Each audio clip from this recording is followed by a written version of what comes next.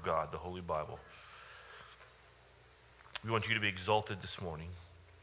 And Jesus, I pray it would be as if it were not me standing behind this pulpit preaching, but it would be you. May the same authority and power that you have, that was through your teaching, may it be in me and flow through me to edify, to build up your church, this body of believers that are here this morning. Help us to refocus on you. Lord, all of the distractions just from life and our overfilled, busy lives, we put them aside in fellowship with you this morning. And all God's people said, amen. Well, it is a Sunday afternoon. Just picture this, a Sunday afternoon in the fall. Picture me, and this is going to be easy for you to do. I am relaxing in my recliner, right? Doing what most normal people do in the fall season, which is what? Watch football. If that wasn't the first thought in your mind, get in my office this week, intense therapy, all right? Watch football in the fall. God bless you, number 3 there. All right. Now, our house, unfortunately, has an open concept design. So our kitchen is right off the TV room. Obviously, a female did not come up with open concept, okay? Or they came up with this because, so here's the TV room, here's the kitchen. There's no wall separating the two to cut down the noise, right? So you can have someone in the kitchen running water, the dishwasher going, they can be cooking, and then right there, the wall is where the TV is. Now, my wife is in the kitchen talking to me while I am in the TV room doing what in the fall? I'm watching football, exactly. Now, you can see where this is going. Now, despite my best efforts to listen to her, I am in a losing battle. Because sometime during the 8th and 24th week of pregnancy, I don't know if you noticed that, the mother's body releases hormones. I think it's a testosterone hormone. But they bathe the baby's brain in a chemical bath, and that is what makes the unique male brain. Did you guys know that? I know you knew that. You knew that, Carol? Yeah. Some of you knew that. Well, you learned something new this morning, all right? You're like, I'm good. You can go home now. I'm like, okay. Well, anyways, what it does is where the baby's brain was globally connected, okay, all the synapses and the whatever it is, the electricity, the communication basically between both hemispheres, it's open. There's open communication between both hemispheres of the brain. After that chemical bath in that child, that is now disrupted. This makes the male brain able to focus, or what we call compartmentalize. But it makes doing two things at once a challenge, right? So, picture this. I am watching television, and my wife is talking to me. Who is going to win that battle? Now, here's the thing. I am left, because of my brain damage, to do one thing. I can nod my head and I mutter, uh-huh, as if I am actually listening to her in hopes of fooling my wife that I actually am listening to her. But am I listening to her? No, I am not. Now, I know that that's unique to me and no one else struggles with this. But my wife is not innocent in this as well. She has not cornered the market on listening either. For as brain damaged as I am, I can tell you when we are talking and she is not listening to me. And if you hear the feedback, then there's just feedback. Anyways. Now, my wife is brilliant. She is smart, and she can actually be looking at me See, if I can actually be looking at my wife and talk to her, and she knows that, I am not distracted. I'm just looking at her, talking to her, and she is talking. And she knows when I'm done listening to her because there's a glaze that comes over my eyes. All right? She has mastered that there's no glaze over her eyes. She can be looking at me, and I am intently focused, talking to her in a conversation, and what does she do? She interrupts me. Now that tells me two things. I mean, everyone interrupts people, some more than others. My wife happens, one of her few flaws, is interrupt more than I do. But it tells me two things when she interrupts me. That she thinks that what she has to say is more important than what I'm saying. And number two, it tells me she is not listening to me. Now, this listening problem is an epidemic. You call it a pandemic in our family, because my kids can be better listeners, okay? There have been times when I have asked my children to do something such as empty the dishwasher or take out the trash, and it doesn't happen. And here is how the following conversation goes. Kids, why didn't you take out the trash? And the answer is, of course, inevitably, I don't know. And so the next question is this: do you speak English? Because I speak English, and I want to make sure that you speak English, so we're speaking the same language, so you understand, you hear and understand what I told you to do. Yes, Dad, I speak English. Okay, but then why didn't you do it? And the answer basically is they simply weren't listening to me, because we know that listening includes the idea of obeying. So a phrase that my kids have heard over and over again, yes, learn to listen. So we have a listening problem in our family. And I would say that God's family has a listening problem too. Don't we do the same thing with God? We don't do a good job of listening to him. I put this up here for you. I thought this was a great quote. I'm going to read some quotes here in a moment when this works. So I'll try it again and again. There it is. Can you read that? Rodney, can you read that? I heard you. I made it bigger and brighter and everything. You can read that in the back, the nosebleed section? Okay. The trouble with nearly everybody who prays is that he says amen, or she says amen, he or she says amen, and runs away before God has a chance to reply. Listening to God is far more important than giving him our ideas. Now, doesn't that describe, for many of us, just our prayer life? We do all the talking and don't give God any chance, really, to speak. So I said I have some quotes. I want to just read to you some quotes on listening I think will be relevant for this sermon and for our lives. This is Moses writing this down, quoting God in Deuteronomy 18:18-20. I will raise up for them a prophet like you from among their brothers. So God's going to raise up this prophet, and I will put my words in his mouth, and he shall speak to them all that I command him. So this prophet will be perfect. He will speak everything that the Father, God, commands. Now, why is he speaking? And why is he so important that you listen? Well, it says, and whoever will not listen to my words, they shall speak in my name. I myself will require it of him. So God is speaking through his prophet, and he expects his people to listen. And if you don't listen, God says, I will require it of you, meaning you're going to be held accountable. Pretty clear, right? God spoke this in Matthew. This is my beloved Son, with whom I am well pleased. Listen to him.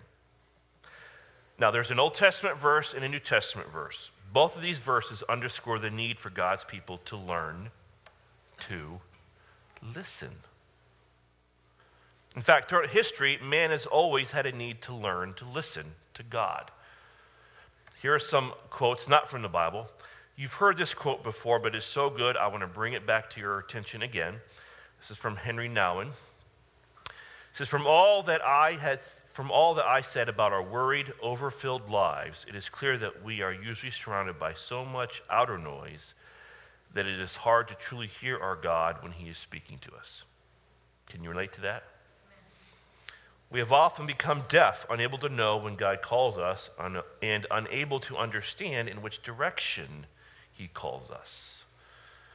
Thus our lives have become absurd. In the word absurd, we find the Latin word surdus, which means deaf. So a spiritual life requires discipline because we need to learn to listen to God, who constantly speaks, but whom we seldom hear. When, however, we learn to listen, our lives become what? Obedient lives. The word obedient comes from the Latin word audire, which means what? Listening. You can't separate obedience from listening. A spiritual discipline is necessary in order to move from an absurd life, you see, a deaf life, to an obedient life, a listening life. From a life filled with noisy worries to a life in which there is some free inner space where we can listen to our God and follow his guidance. Jesus' life was a life of obedience. He was always listening to the Father, always attentive to his voice, always alert for his directions. Jesus was all ear, and that is true prayer, being all ear for God. The core of all prayer is indeed listening, obediently standing in the presence of God. Now, I've shared that before, but again, it underscores the importance of learning to listen, listening to God. Dallas Willard wrote this: if you ever struggle with failing to hear God's voice, listening to him for his direction, he says, our failure to hear his voice when we want to is due to the fact that we do not in general want to hear it, that we want it only when we think we need it.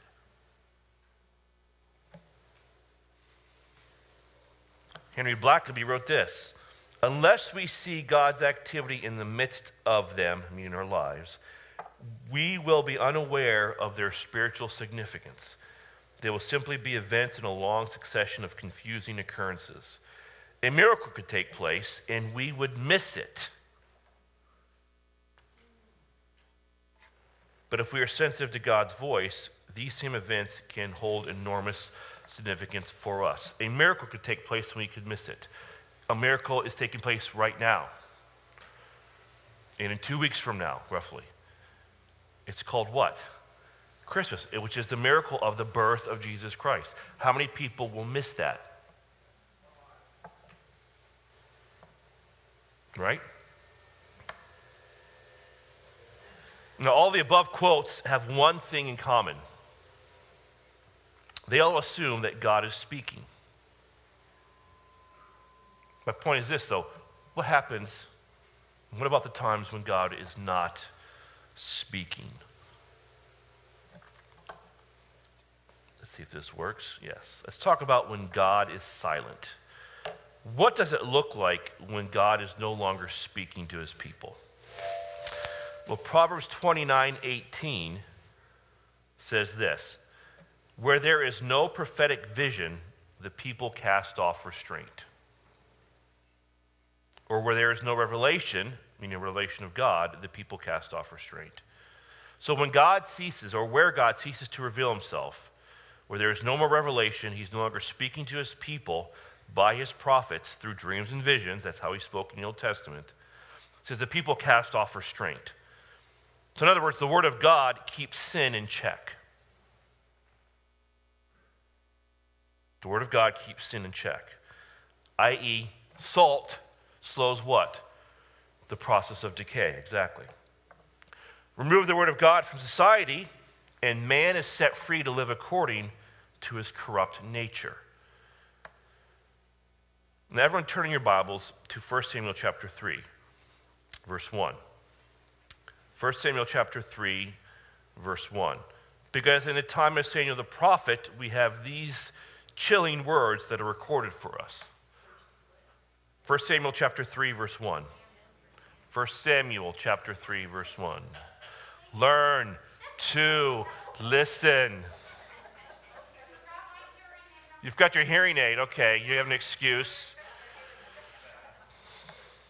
Guys, you could say, I was in another compartment, so I didn't hear. Can you repeat it? Right?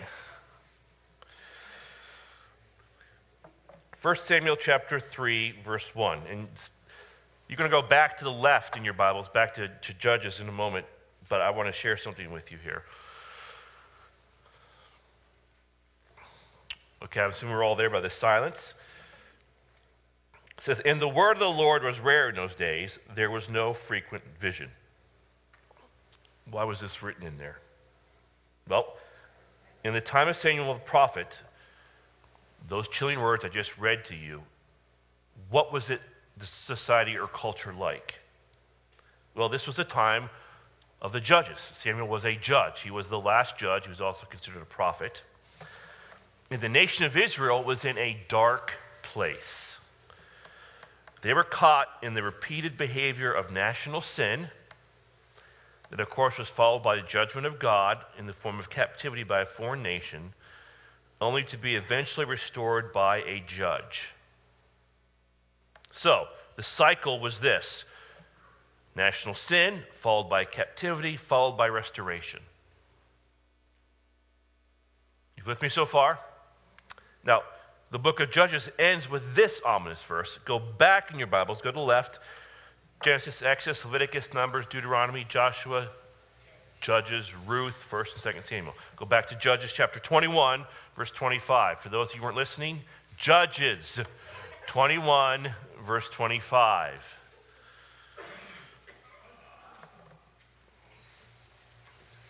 It's time of the Judges. What was it like? Well, here we go. Judges 21, verse 25. And I'll take this verse and explain it in our context today. It says, in those days, Judges 21, 25, in those days there was no king in Israel. Everyone did what was right in his own eyes. Let me tell you, it is never good when people do whatever is right in their own eyes. Now allow me to interpret this verse with terms that we understand. Make it personal for us. Make it relevant. If I were to summarize Judges 21:25, it would be that with these three words. You ready? Truth is personal. Truth is personal. Truth is no longer absolute. It's no longer relative. It's personal. We are living in a time when truth is personal. People do whatever is right in their own eyes. Now, this summer, we witnessed what?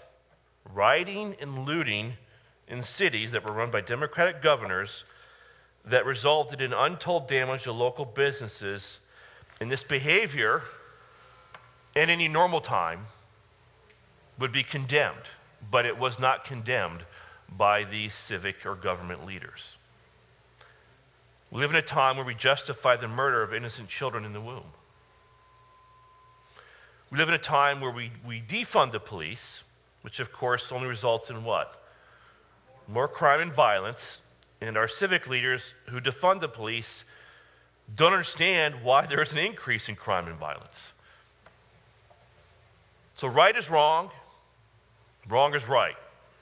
That's what society looks like when truth is personal, when people do what is right in their own eyes. Now, when God is silent, the people live in spiritual darkness as well. In the time just before Samuel, Eli was the priest.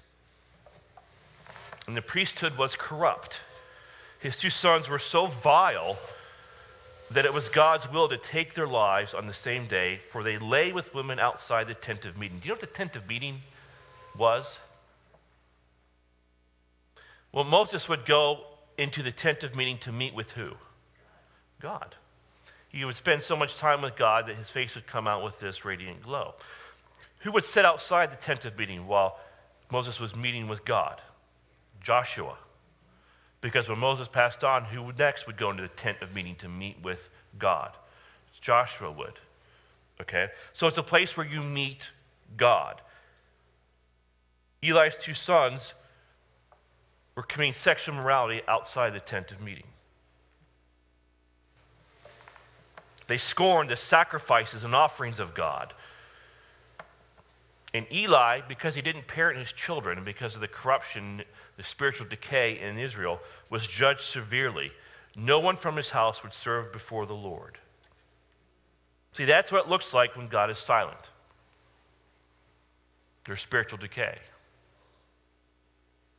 Now, let me give you a bigger picture, a national picture of the darkness that follows the silence of God. Turn your Bibles to Luke chapter 1, verse 78. This is where we'll get into our Christmas portion of this message. Luke chapter 1, verse 78.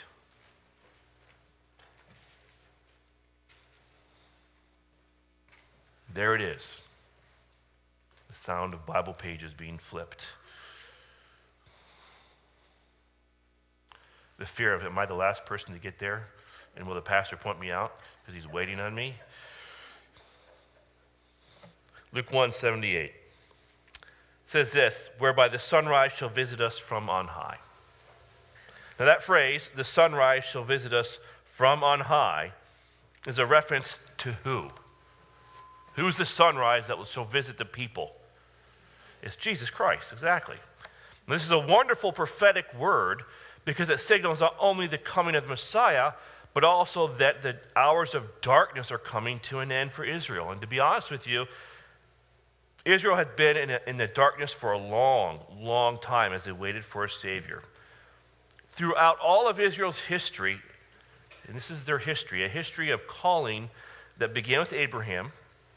It was a history of exile, 400 years in Egypt, a history of wanderings, 40 years in the wilderness, a history of the conquest of the land of Canaan, a history of the occupation of the land of Canaan, of captivity, of the northern kingdom taken captive in 722 BC, the southern kingdom taken into Babylon in 586 BC, the northern kingdom never returning, the southern kingdom returning 70 years later.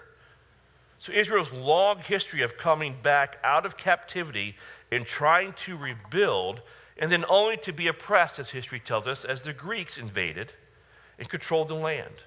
And then Romans came and further oppressed them.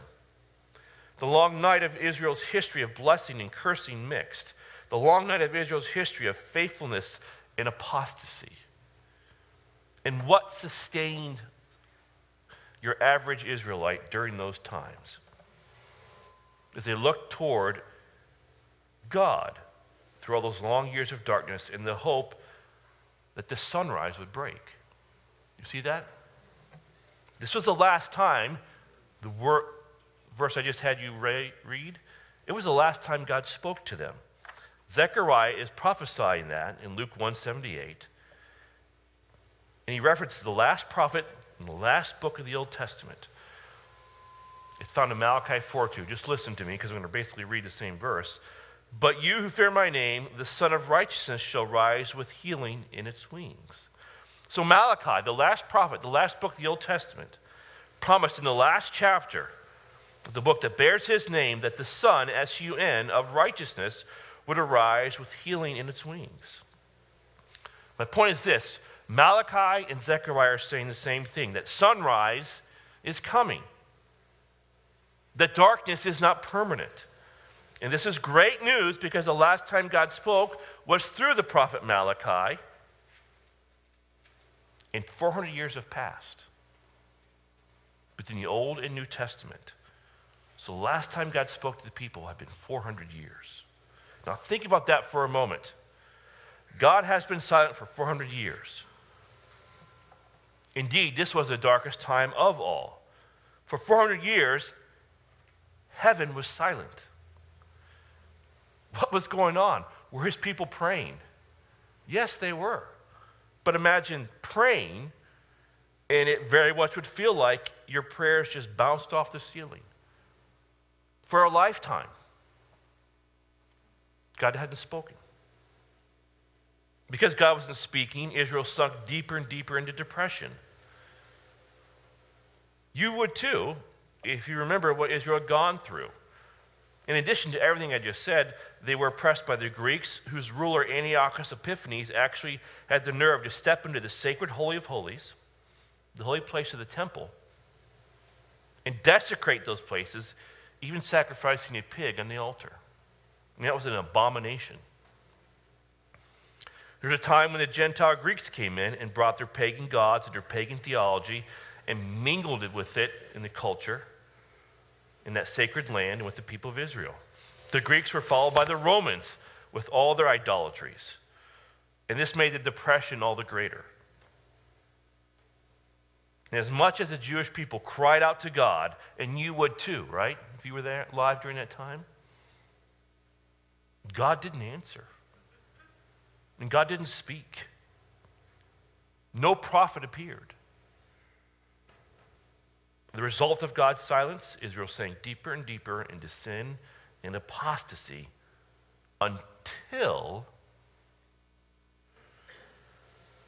the time of the first gospel, or the Gospel of Luke, begins.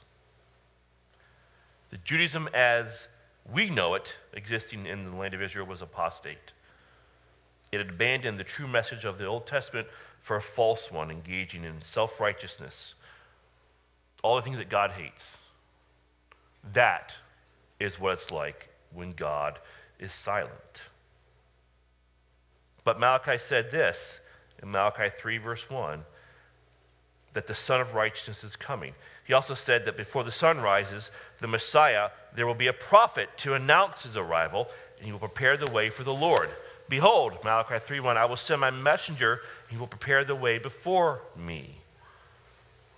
So when that prophet comes, what happens?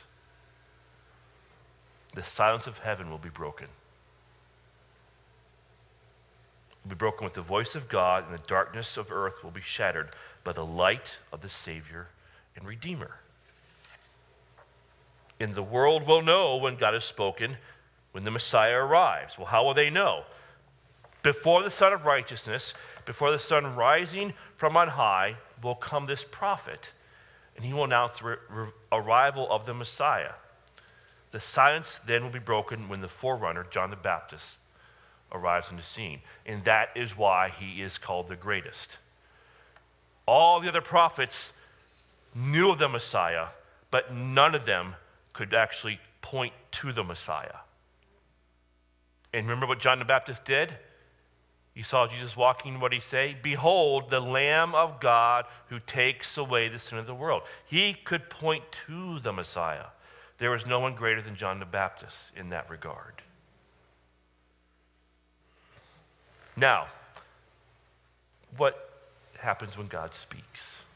We talked about when God is silent, but when God speaks. Let's take a closer look at how God breaks his silence. And this is really the point of the sermon. In order to do so, I need to explain miracles to you. Just by definition alone, a miracle is this. It's a surprising and welcome event that is not explicable by natural or scientific laws and is therefore considered to be the work of a divine agency. It's the supernatural work of God. So a miracle by definition is an act or event that is entirely supernatural. And miracles really had one purpose. They were to demonstrate, and you understand this, that God had intervened into human life to speak and act. That's the purpose of a miracle, or of miracles. Now, you find God working miracles throughout the Old Testament. For example, we find God performing miracles in Egypt. Do you remember those?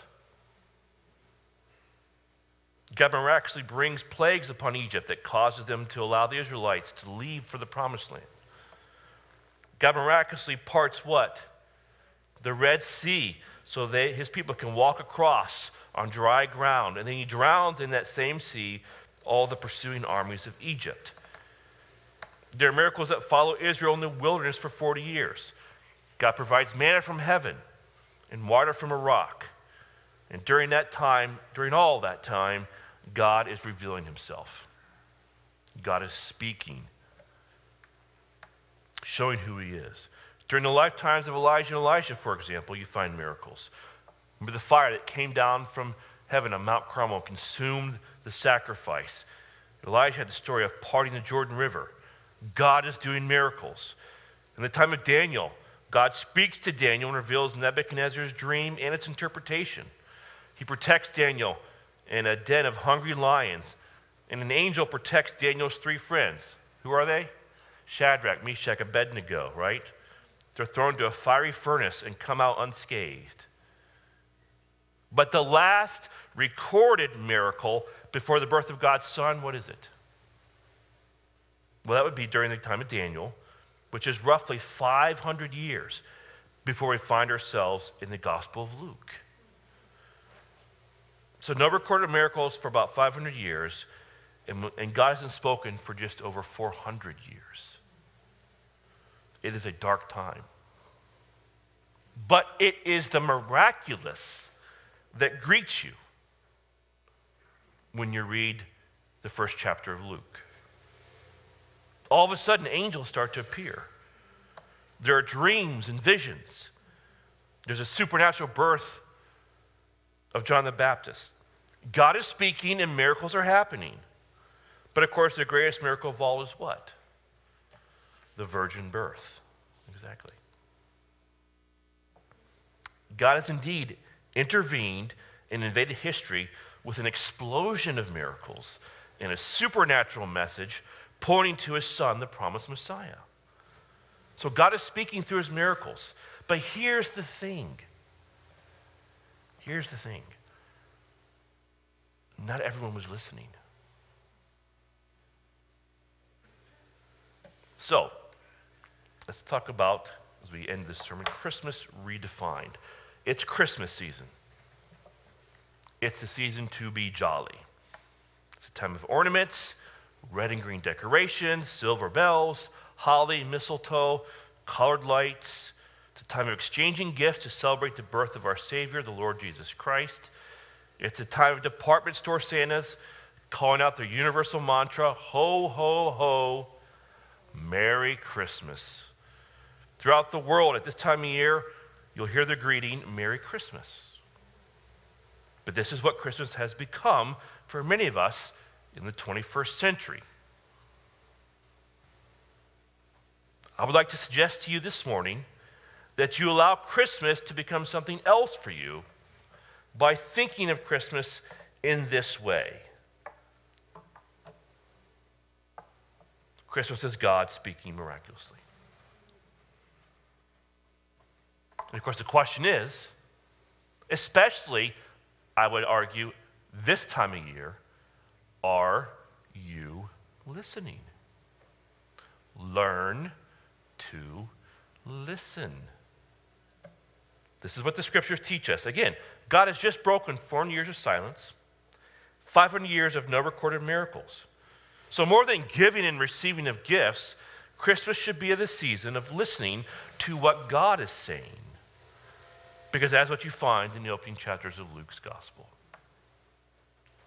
Now, I know this idea is completely foreign to us, but that's only because we have been taught, and I include myself in this, since I was a child and since we were all children, that Christmas is to celebrate the birth of Jesus Christ through what? The giving and receiving of gifts. Christmas has become so materialistic, and here's the proof of it.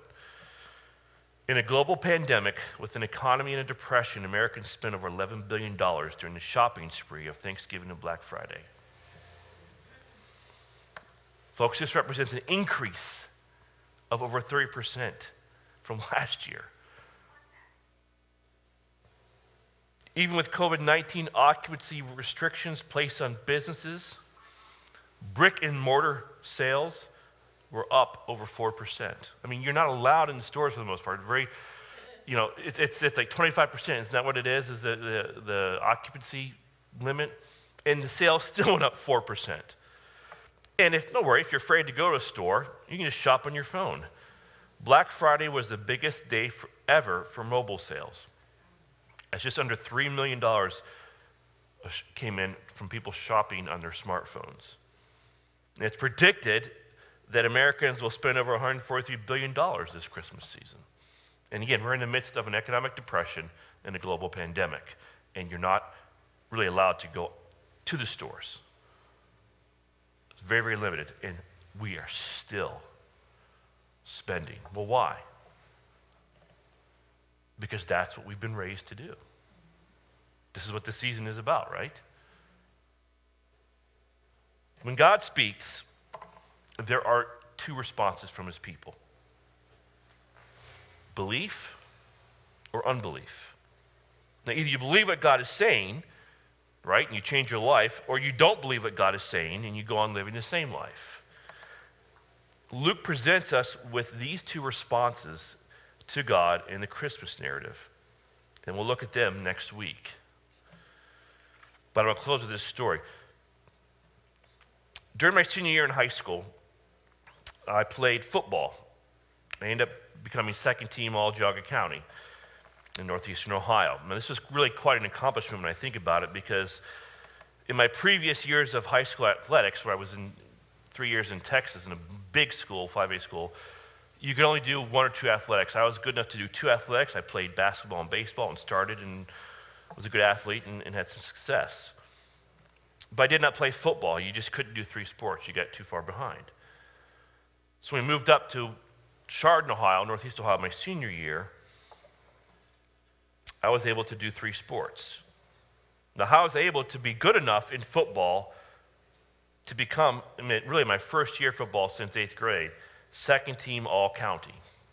And folks, I don't want to slam football in Washington State, but football was born in Ohio. It is far better high school football. It is very, very athletic and competitive, okay?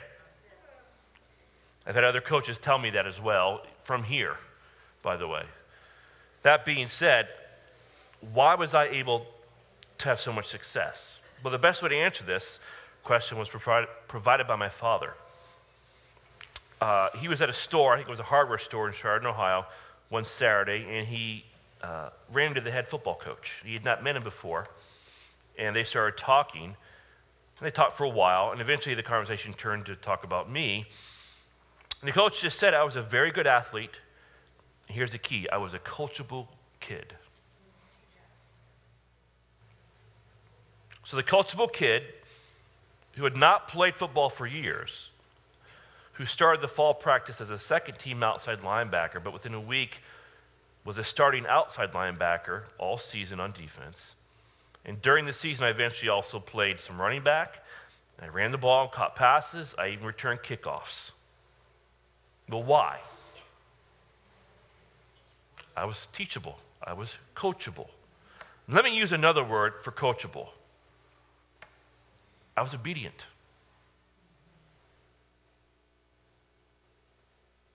I did what I was told.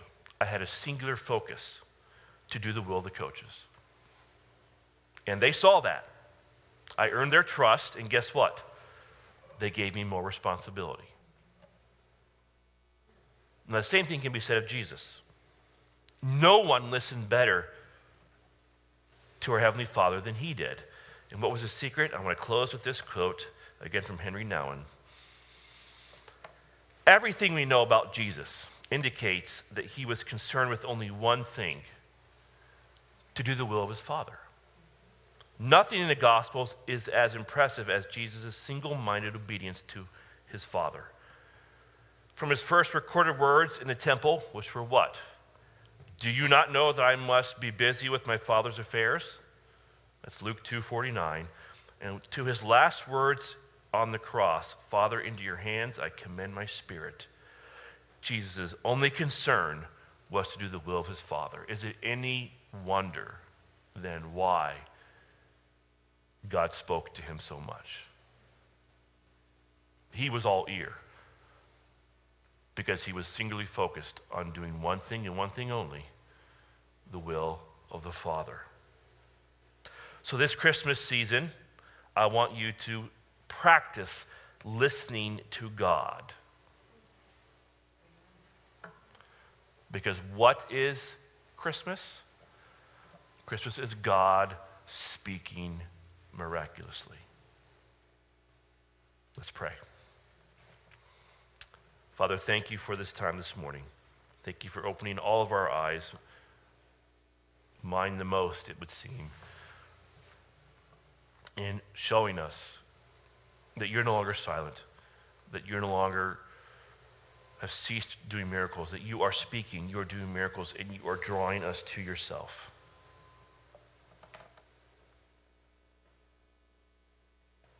Lord, make us all ear. Make us a people that listen to you.